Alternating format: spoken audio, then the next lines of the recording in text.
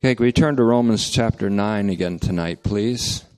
Tonight I opted to print out last night's notes because it bears repetition, really. Those principles that I taught last night need to be repeated. But instead of doing that tonight, so we can move forward into Romans 9:14, I've decided to print out basically the message from last night with some beefed up with a few more scripture references. So I think if you give it 15 minutes, it'll be to your great benefit. Romans chapter 9, verse 14. Let's start with 14 and take a couple of moments of quiet, professional preparation.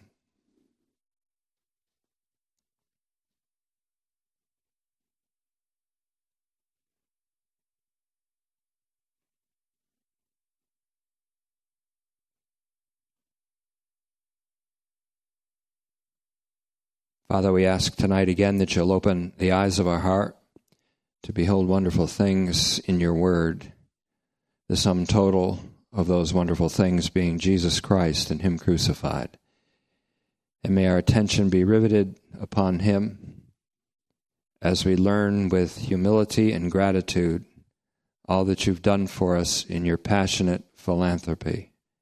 We thank you for this privilege again tonight and for the confidence that we can have that the Holy Spirit is here to pour out the love of God in our hearts and to lead us into all the truth that is embodied in Jesus Christ. We thank you for that privilege in his name. Amen.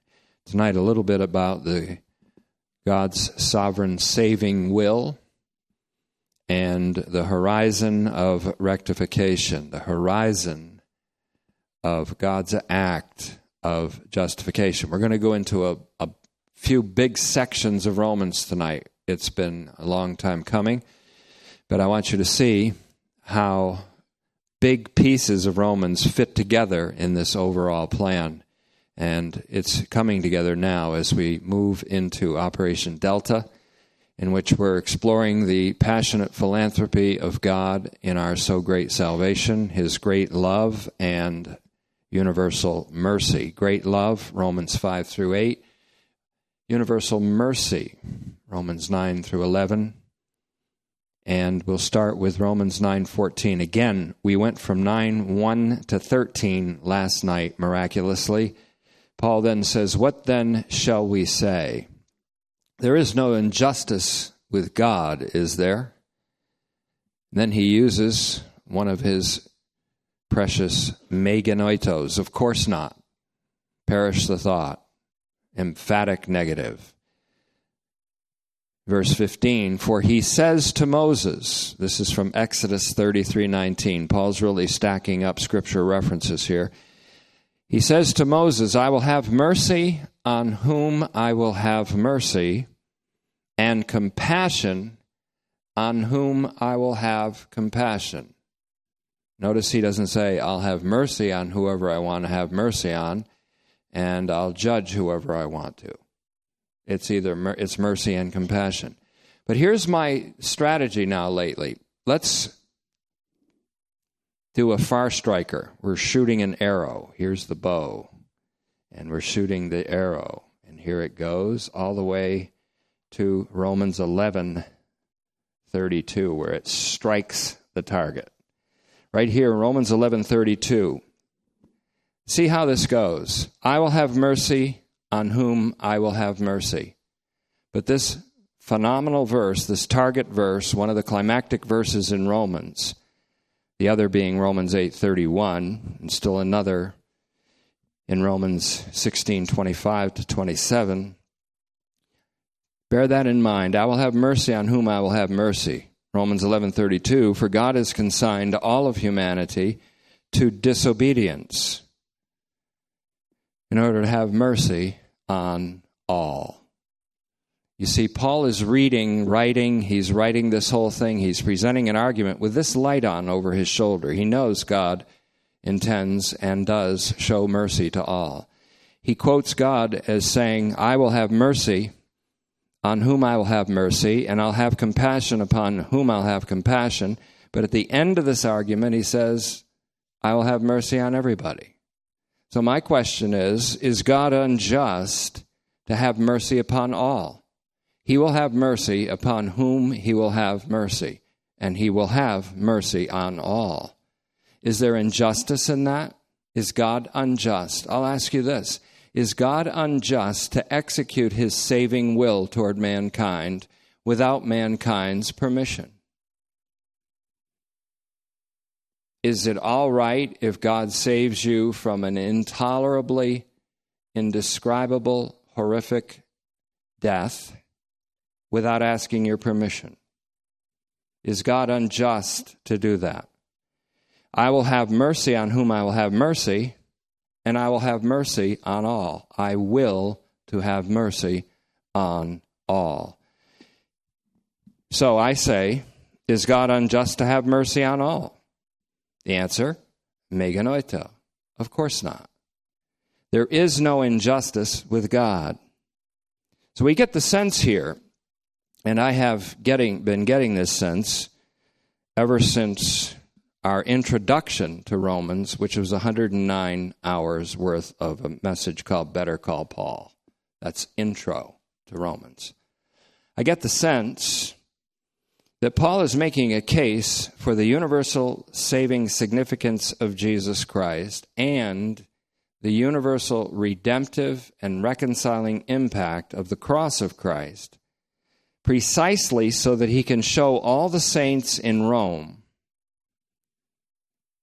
that they have been shown the great love and abundant mercy of God, as all humanity and all creation has and will. And because of this, on what basis can they hold on to boasting rooted in group bias, boasting rooted in human works, or even boasting rooted in human will? He's not making a case that those who have believed can boast over those who do works either. He's not making a case that those who have chosen to believe for their justification have something over those who have chosen to work for their justification, or vice versa. He's making no case for human choice or decision at all, but for the divine decision to have mercy on all through the faithfulness of Jesus Christ, by whose obedience, which was to the extent of death by crucifixion, the world's sin was expiated, also known as abolished, put away, extinguished. When Jesus Christ endured the wages of sin, he endured it to the extent that it was extinguished, that death was extinguished. And that was proven by his resurrection from the dead. And so, I'll go so far as to be a little bolder and to say that Paul is not making a case for human choice at all, but for the divine decision to have mercy on all, which perfectly fits inside his justice and his righteousness, the principle of which is his love. And I'm calling his love his passionate philanthropy for all mankind. Philanthropy meaning love for all mankind. Now, in the light of the cross, in the light of Jesus Christ and him crucified, I'll be bold enough to say this: God would be unjust not to have mercy on all. God would be unjust not to have mercy upon all in the light of Jesus Christ and him crucified, whose death was incomprehensibly the extinguishing of sin for all the world. Romans 9:16. So then Paul's subject, election. So then that's election, God's election, does not depend on a human who wills, nor on a human who runs. In other words, it's not your will getting in, and it's not your running staying in, but on God who shows mercy. This is entirely congruent with the truth expressed in James 1:18, namely that God by his own choice, look it up yourself sometime, James 1:18, God by his own choice brought us into being by his faithful word, the message of grace, the message of truth, so that we would be the first fruits of his new creation. The new creation is a creation-wide restoration of all things. And we're the first fruits of that new creation because God brought us into being as a new creation, as an act of uncontingent grace and love. And John 1:13, how about that? The second half says, who were born not on account of human lineage, nor by physical impulse or human volition, but of God. It's one thing to remove human works out of the equation for justification or for salvation or for election. It's one thing to remove human works out of the equation. That is part of the offense of the cross. But it's quite another thing to remove human will out of the equation. And that's the offense today, even among those who will accept that salvation is not of works. So here's where the offense lies today.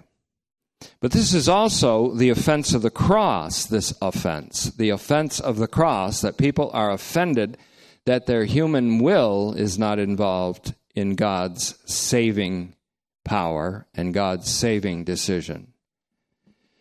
It's still the offense of the cross because the cross not only offends those who want to credit their justification to works, but it also offends those who want to credit their justification to their decision to believe, when in fact justification is the act of God whose mercy triumphs over judgment. Our election, choice by God, and our justification/salvation is rooted in God's choice for man. God is for us. A choice that's expressed in Jesus Christ and him crucified. So God is just all the way through. And God is righteous to justify his Son in Romans 3:26. And in justifying his Son, God is just as just in justifying all of humanity and rectifying all of creation in all of its times, because Jesus embodies all of creation in his incarnate self. Now that would probably be something I'd have to write if I was ever to write a theology book. And not only is Jesus Christ all of created reality summed up and embodied, he is also, more importantly, Colossians 2:9, all of the fullness of deity or divinity is in him bodily, somatikos. That's as explicit as you can get, that all of divinity is embodied in him. So when we say reality is Jesus, we mean all created reality is embodied in him, summed up in him, and all uncreated reality, which is divinity, is summed up in him. And there's good news after Colossians 2:9. It's found in 2:10. And you are complete in him, who is head of principalities and powers, as well as head of the body of Christ, which means his redemption covers angels too. Angels were with him when he ascended his throne of glory. People are looking for the Son of Man to come in his glory. I am too, backwards. Because the Son of Man came in his glory with all the angels of God when he ascended the throne called the cross. It is the throne of his glory, because Paul said we don't glory in anything but the cross, by which we have been crucified to this evil age, and this age to us, this cosmos to us. And so, when he approached the throne, all the angels of God were with him.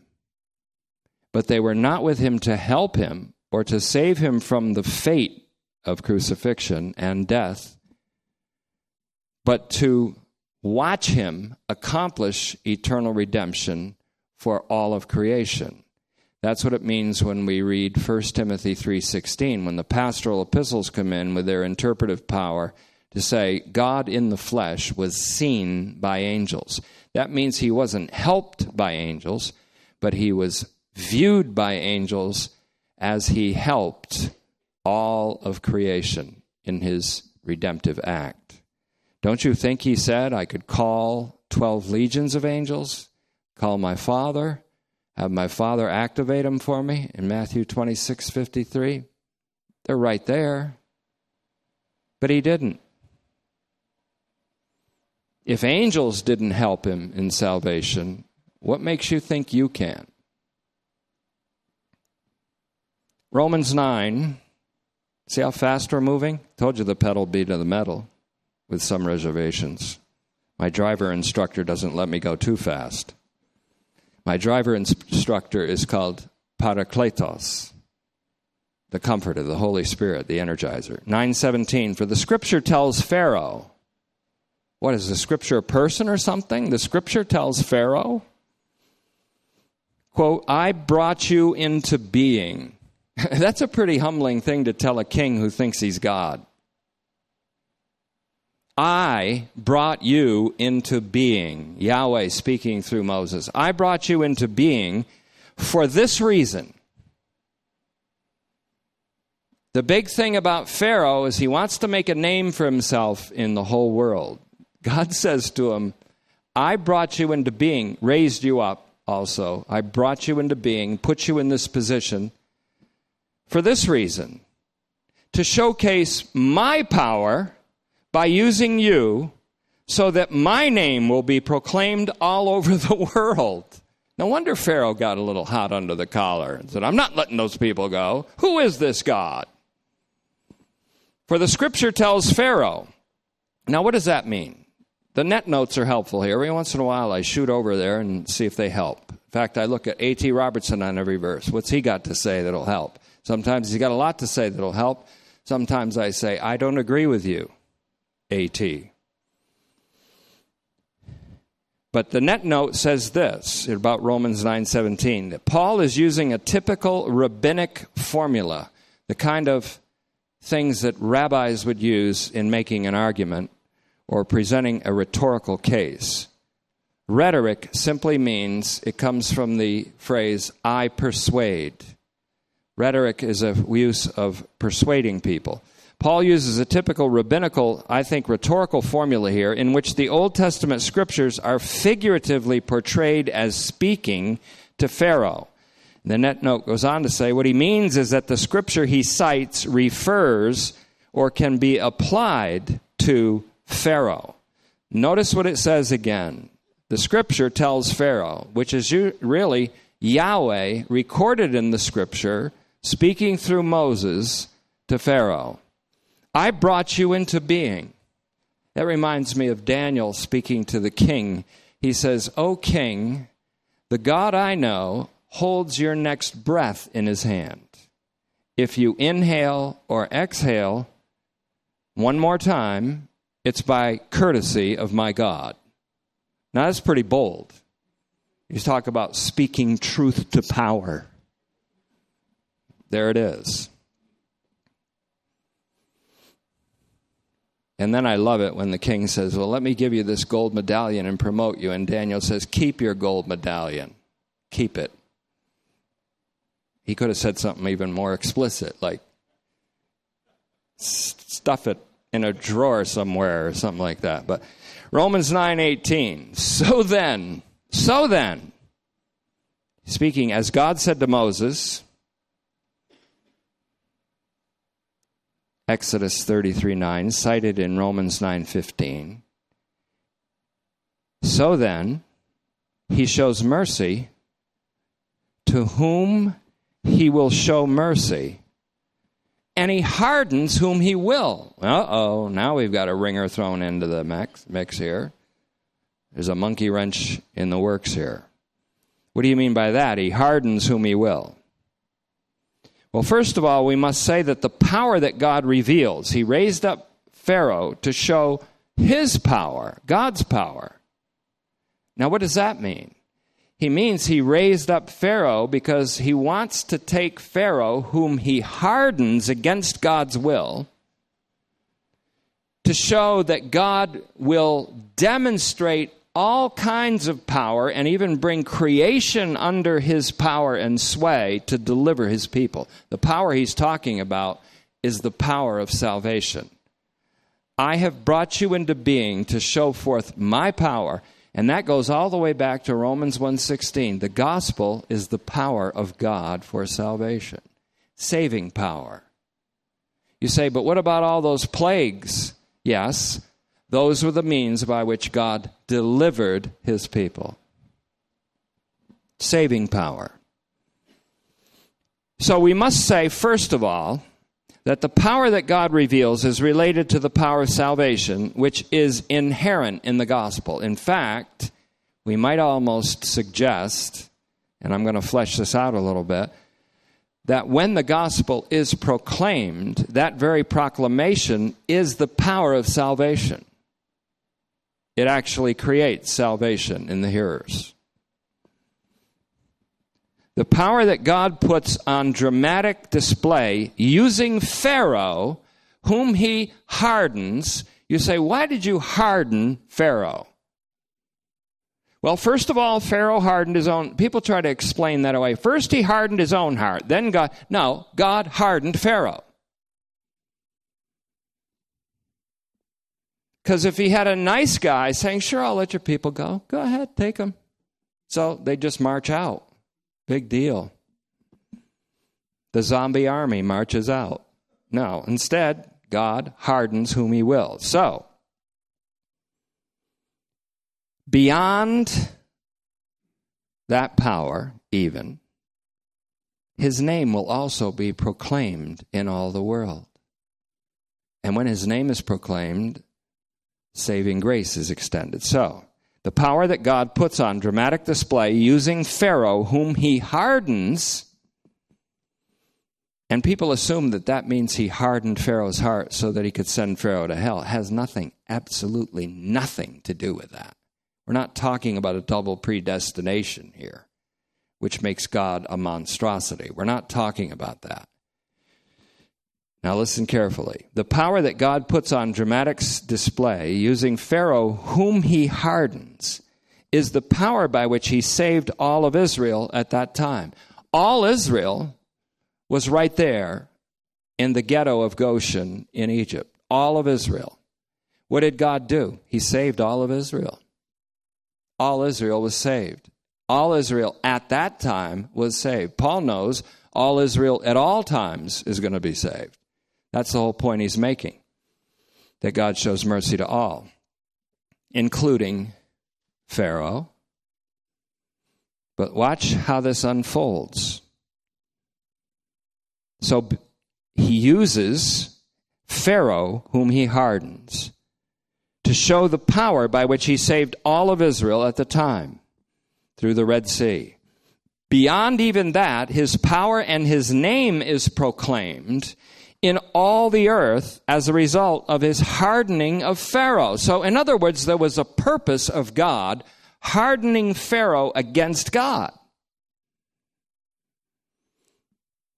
To assume or even to teach that this hardening of Pharaoh means that God has sealed his eternal damnation, which some people leap to, is to tragically miss the point.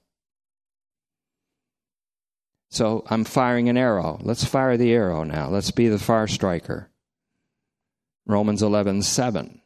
Let's go to this idea of hardening. Remember, Paul holds a thought for a long time.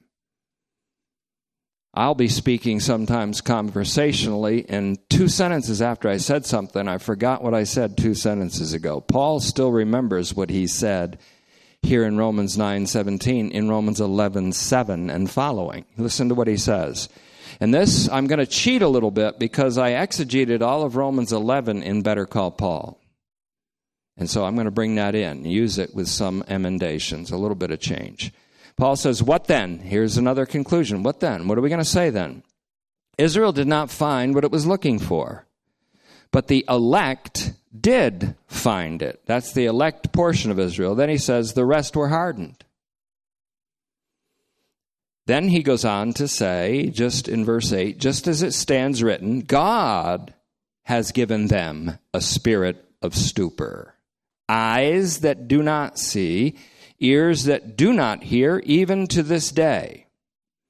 Verse 9, moreover, David says, let their table become a snare and a net and a trap and a means of self-punishment to them. Let their eyes be darkened so that they cannot see, and their backs be continuously bent over. What's he talking about? Psalm 69, 22 to 23 here.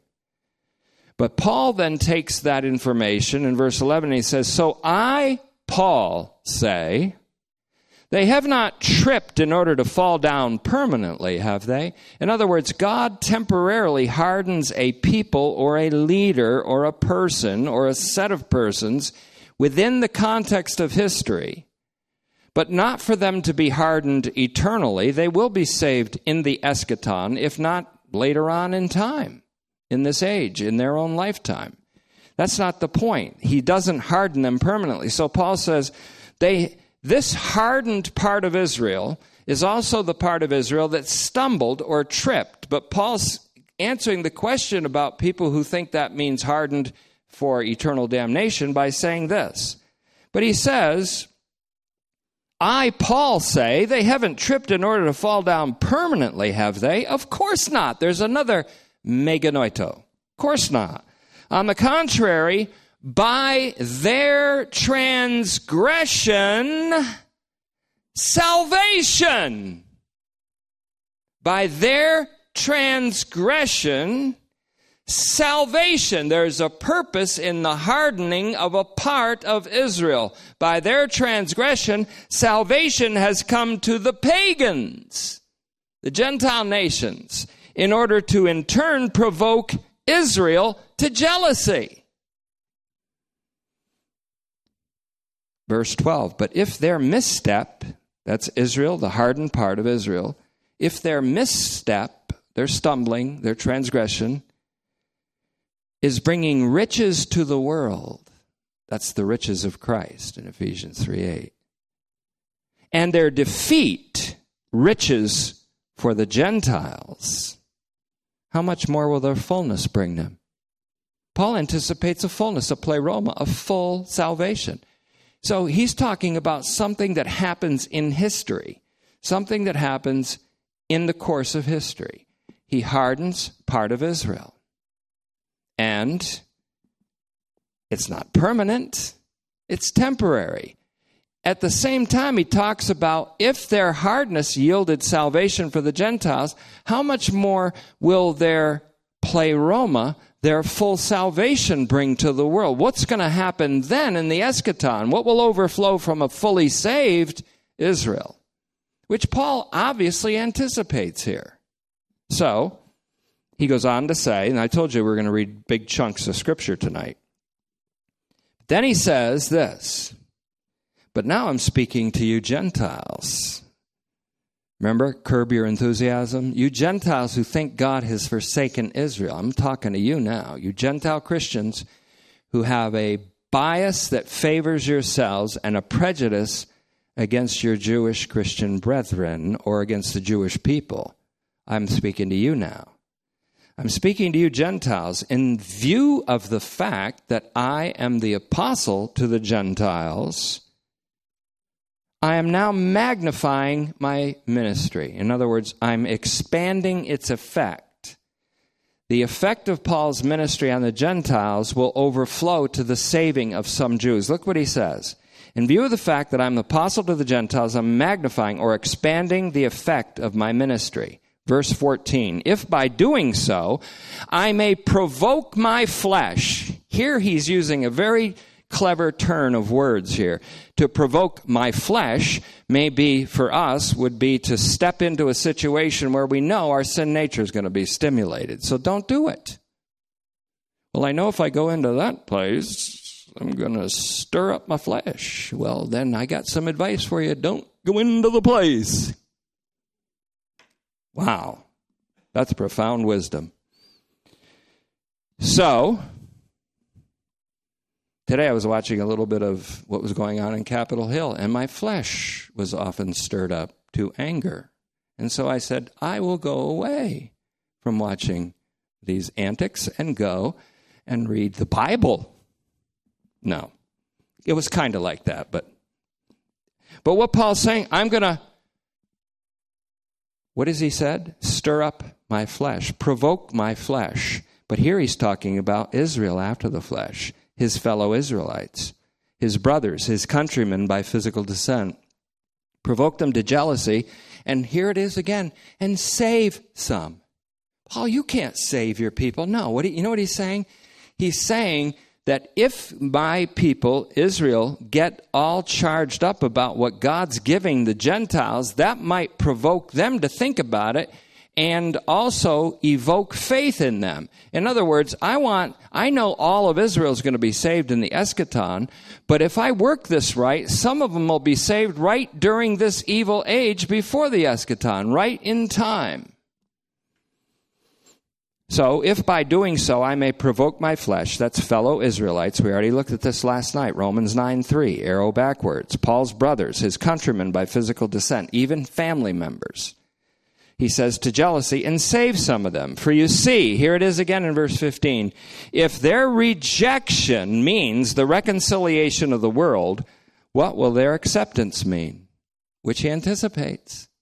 What will their acceptance mean? But life from the dead. Can we boldly suggest that Pharaoh's hardness will not always be permanent either? And that this Pharaoh who withstood Yahweh will one day bow his knee and acknowledge that Yeshua is Yahweh to the glory of God? We better conclude that because that's what the Bible says. Philippians 2:9 through 11, Romans 14:11, Isaiah 45:22 and 23. So if their rejection means the reconciliation of the world, now this of course is tied to Jesus Christ and him crucified. Real Israel, Jesus Christ, was rejected on the cross, and God was in Christ reconciling the world to himself. Paul takes that and moves it over to, if the rejection of Israel, the rejection of their Messiah, ended up being salvation or reconciliation to the Gentiles, then what will their acceptance mean but life from the dead? Meaning all of Israel will be saved at the resurrection. Let's shoot the arrow further.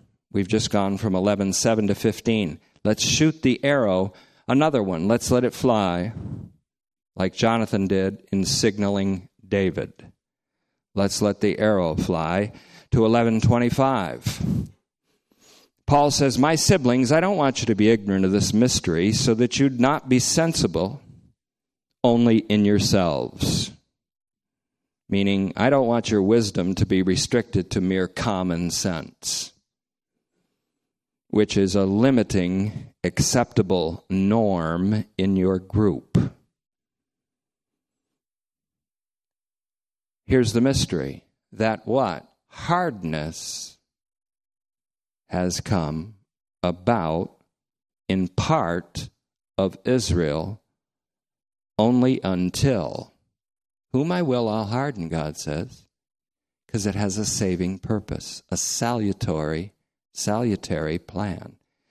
That hardness has come about in part of Israel only until. Please note those two phrases. I've tried to emphasize them in the past.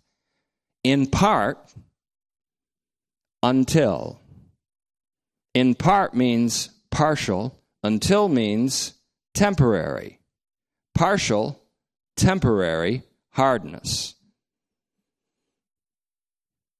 happened in Israel until the totality, pleroma, that means the total. That doesn't mean the total number of Gentiles that are going to be saved. That means the total number of Gentiles are saved. Until the total number or the totality of the Gentiles comes in. That means enters the kingdom of God, the Israel of God. And then he says in verse 27, and he quotes, this is my covenant with them, Isaiah 59:21a, when I take away their sins. As for the gospel, verse 28, they, who? The hardened part of Israel, which he also called earlier the broken off branches of the olive tree. As for the gospel, they are enemies for your sake. I'm talking to you Gentiles now. They're enemies for your sake. But as for the election, they are beloved because of the patriarchs. God still loves them, meaning he loves them with an elective kind of love. Because, not just because, we're good because we got the patriarchs. No, because the promise to the patriarchs is that the Christ would come through the line of Isaac. And that, in other words, because of the patriarchs and because Christ came through the patriarchs, Israel is saved. And God still finds them his beloved. In verse 29, for the gifts and the calling of God are irrevocable. That gifts and calling goes back to 9:4. To whom belongs the patriarchs, the covenants, the adoption as sons, the giving of Torah, and to whom belongs Christ himself, who descended from them according to the flesh, and who is God, blessed over all. As you, verse 30, you Gentile Christians, once disobeyed, pagan unbelievers that you were, but now you've received mercy. I will show mercy to whom I will show mercy. I had mercy on pagans who didn't seek me. I was found by a people not even seeking after me. I bumped into them and saved them.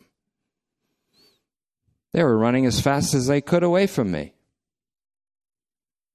And I stepped in front of them and they bumped into me and I saved them. That's pretty much what he says in Romans 9:30 and in Romans 10:20 and 21. But he says, as you Gentiles once disobeyed, speaking of them as a group, but now have received mercy, so they, who? The hardened part of Israel, whom Gentile Christians see reflected in their Jewish Christian brethren. And so they're intolerant toward them, prejudiced toward them. So he says, they have, as you once disobeyed, that means didn't believe too, disobeyed, but now have received mercy. So they, verse 31, the hardened part of Israel, also have now disobeyed, disbelieved, or became unfaithful, so that the same mercy given to you, they will also receive. Why? Because you see there's this little qualification for receiving mercy, and it's disobedience and unbelief. And so, for you see, wait a minute, there's 11:32 again. God has imprisoned them all in disobedience. That includes Israel. The word here for disobedience is apatheia. It looks like this. It's A-P-E-T-H-E-I-A. A-P-E-I-A, accent here, T-H-E-I-A. And apatheia means two things. It means disobedience, but it's also the result of another word called apistia, A-P-I-S-T-I-A, apistia, which means unbelief. So God has penned them all up in a maximum security prison called the disobedience of unbelief rather than the obedience of faith. They are in the disobedience of unbelief so that he can open the prison doors and let them all go. Have mercy on them all. For you see, God has imprisoned them all in disobedience in order to have mercy on all. Them all here means all of humanity. In fact, the word them isn't in there. I mistook that. God has imprisoned all, meaning all humankind, including Israel, in disobedience. He's consigned all humanity to disobedience and unbelief so that he can have mercy upon all. So this makes me not wonder so much about why Paul says the next thing he says, "Oh, the depth of the wealth and the wisdom and the knowledge of God. How unfathomable are his judgments, and how incomprehensible his ways of acting. For who has ever known the mind of the Lord? Who has ever become his advisor? Who has ever first given to him and has to be repaid? For from him and through him and to him are all things," meaning all of the beings of the entire universe of being in all of its times. All goes to him. To him be the glory for all the ages. Amen. All of this returns us to the salvific reality that all Israel is saved within the context, or we could say within the horizon, of the salvation of all of humanity. But even then, there's a bigger concentric circle. I'm just thinking in terms of images now, so I'll do the circle thing, which is one of the basic ways of doing it. All of Israel is saved, Romans 11:26. All Israel saved. But that's in a context of God showing mercy to all of humanity, which isn't only in, here comes the pincer strategy, all mankind. All of Israel is saved within the context of the salvation of all mankind. And that's where we go to Romans 5. So we're going to read another big chunk of Romans 5:16 to 21. Let's make it. And then there's a bigger circle than that, because all of Israel is saved in the context of all mankind being saved, which is in also a bigger context in Romans 8:19 to 23, which is the redemption of all creation, the emancipation of all creation, so that God's redemptive action in Christ is creation-wide. So when you go back to Genesis 1:1, you better realize that God isn't just talking about some original creation, but he's talking about his eschatological creation. In Christ, God created the heavens and the earth, meaning his redemption is creation-wide and history-wide. And your individual salvation is within the context of the salvation of all creation and the salvation of all humankind, and Israel's salvation is within the context of the salvation of all mankind, Romans 11:32, the mercy given to all mankind. And so ultimately all of mankind becomes the Israel of God, as we will see. So all this returns us to the salvific reality that all of Israel is saved within the context and within the horizon.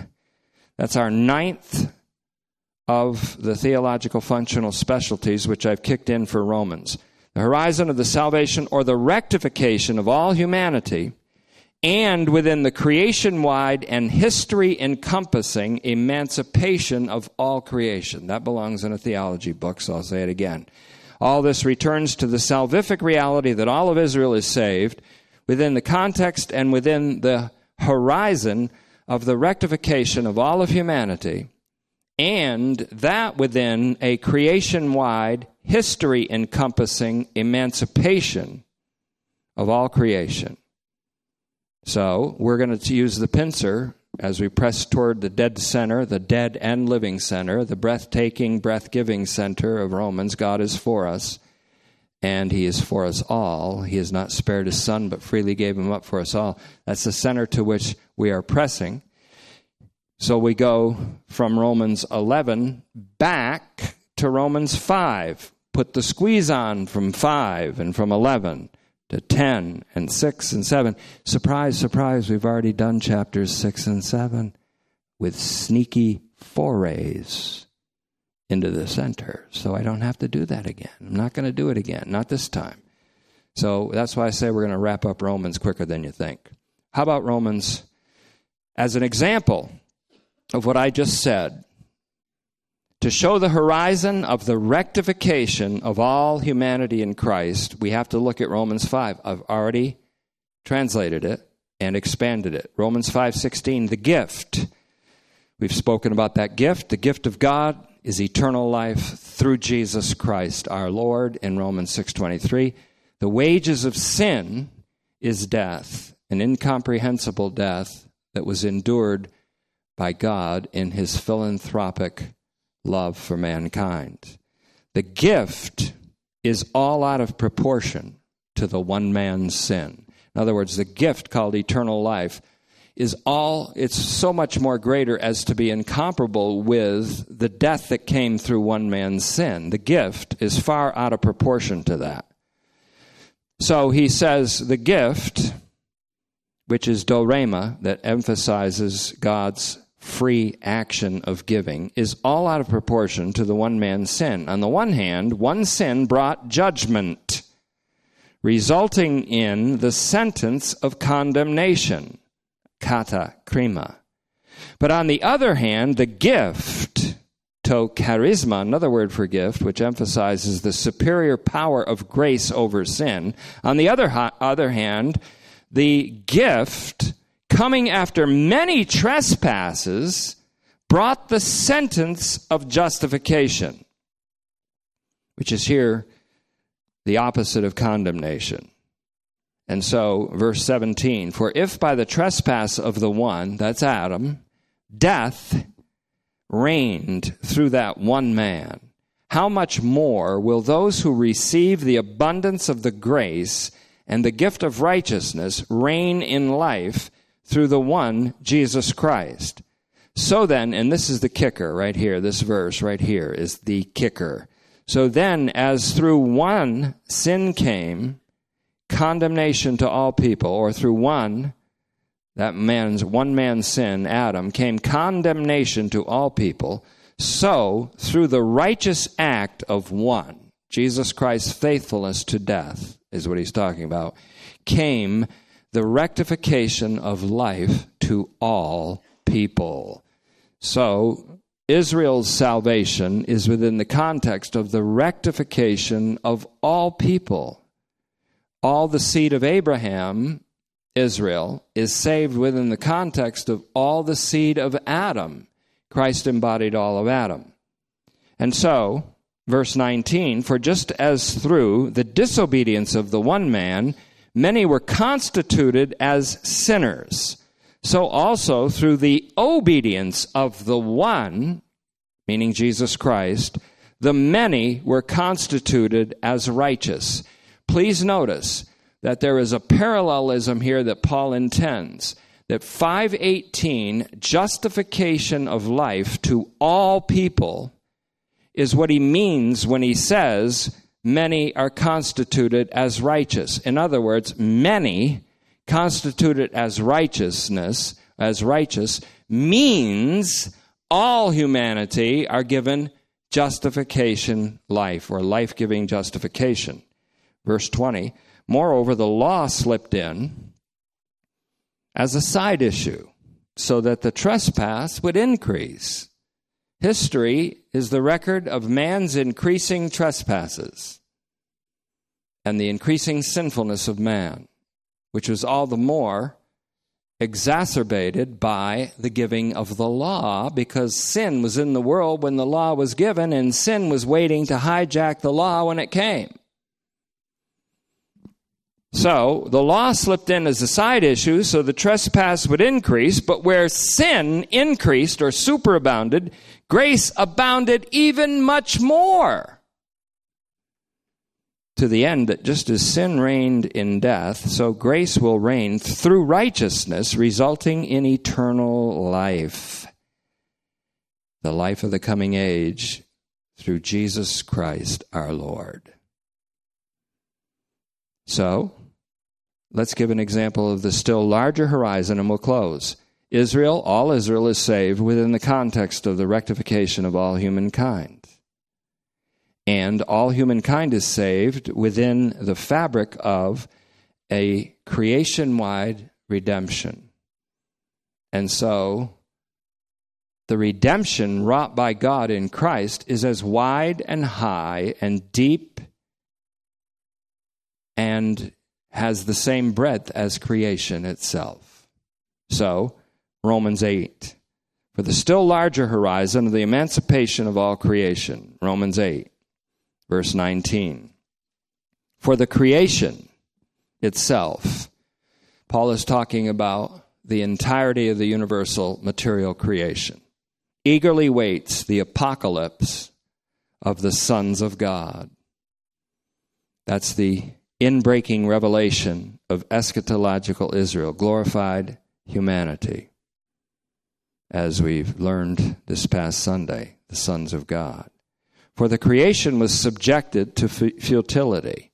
That means God can harden whom he will for as long as he wishes to accomplish an eternally saving plan, and then take those whom he hardened and save them. You got a problem with that? I don't really have a problem with that. I'm sorry. I have no objections, Your Honor. And so, verse 20, just as God hardens some for a time to instigate his saving purpose so that he can turn around and save the hardened later, he can also create creation and make it subject to futility, meaning that creation itself knows that it can't find fulfillment in itself. Just like man, Augustine was right about one thing. We all have a restlessness in us until we find our rest in him. There's a futility. People try to fill it up with 1,000 different things, 1,000,000 different things.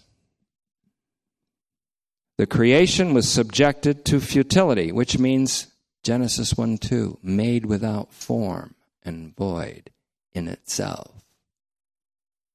God did that on purpose. Of itself and of myself, I cannot will my own salvation. I cannot will my election any more than I could have willed my birth. The creation was subjected to futility, or made void and without form in itself, only to be given purpose and shape by its creator's indwelling or residence. And that's what's going to happen in the restoration of all things. So the creation was subjected to futility, not willingly. The will wasn't involved in it. The creation didn't say, hey, make me subject to vanity, will you? It wasn't willingly, but through the one who subjected it. God subjected it with what? With the expectation that the creation itself, in verse 21, would be liberated from its slavery to corruption into the glorious freedom of the children of God. The children of God, Israel and all mankind, don't find their fulfillment ultimately outside of the fabric of all creation being also liberated by the act of God in Christ. And so again, 21, that the creation itself will be liberated from its slavery to corruption. That's the corruption that sin brought into the universe, into the glorious freedom of the children of God. Verse 22, for we know that all the creation, pasa he ktesis, Sounds just like Revelation 5:13. Pankatisma, all of creation. We know that all the creation laments and suffers the agony of birth pangs until now. That means that all creation in all of its times, including now, including this time we call the year 2018. But not only is that so, he says, on top of that, we, those who have the first fruits of the Spirit, which is the proleptic new creation, the church, the present Israel of God, Christ corporate, however you want to call it, we, those who have the first fruits of the Spirit, sigh deeply in ourselves. We too sigh deeply in ourselves. And this explains the sufferings of this present time and our suffering with Christ, which must precede and be the very means of our entry into glory. That's why we glory in tribulation. But let's finish this off, 23. But not only is that so, on top of that, we, those who have the first fruits of the Spirit, sigh deeply in ourselves, awaiting eagerly the enjoyment of the full privileges of our sonship. That is, the redemption of our bodies. Paul is teaching, and he is very carefully enucleating a doctrine of universal salvation, with Israel saved in the context of all humanity being saved, in the context of all creation being saved, to appeal to the Christians in Rome that are at each other's throats. You are all the objects of the mercy of God, who has willed that mercy for you. The same abundant mercy is for you. The same great love is for you. You are all in Christ Jesus. What the hell are you fighting about? Be at peace with one another. Jesus said it in Mark 9:50. He basically summed up the whole message of Romans. Have salt in yourselves, which is this doctrinal truth, and be at peace with one another. The doctrine of this universal redemption, this universal saving significance of Jesus Christ, is a great promoter and engenderer of peace and of expectation. And we still expect, I don't know about you, I'm still expecting the full privilege of my sonship, which will only be mine at the redemption of my body. Still expecting that. Thank you, Father, for demonstrating to us a message in Romans that glorifies your Son and that elevates all of us to an understanding of your mercy and grace. It causes us to humble ourselves under your mighty hand in order to be lifted up with elevating grace. And we thank you for this privilege. Father, may we be characterized by gratitude and by humility, but more than ever, may we be characterized by the love of God that's poured out in our hearts by the Holy Spirit.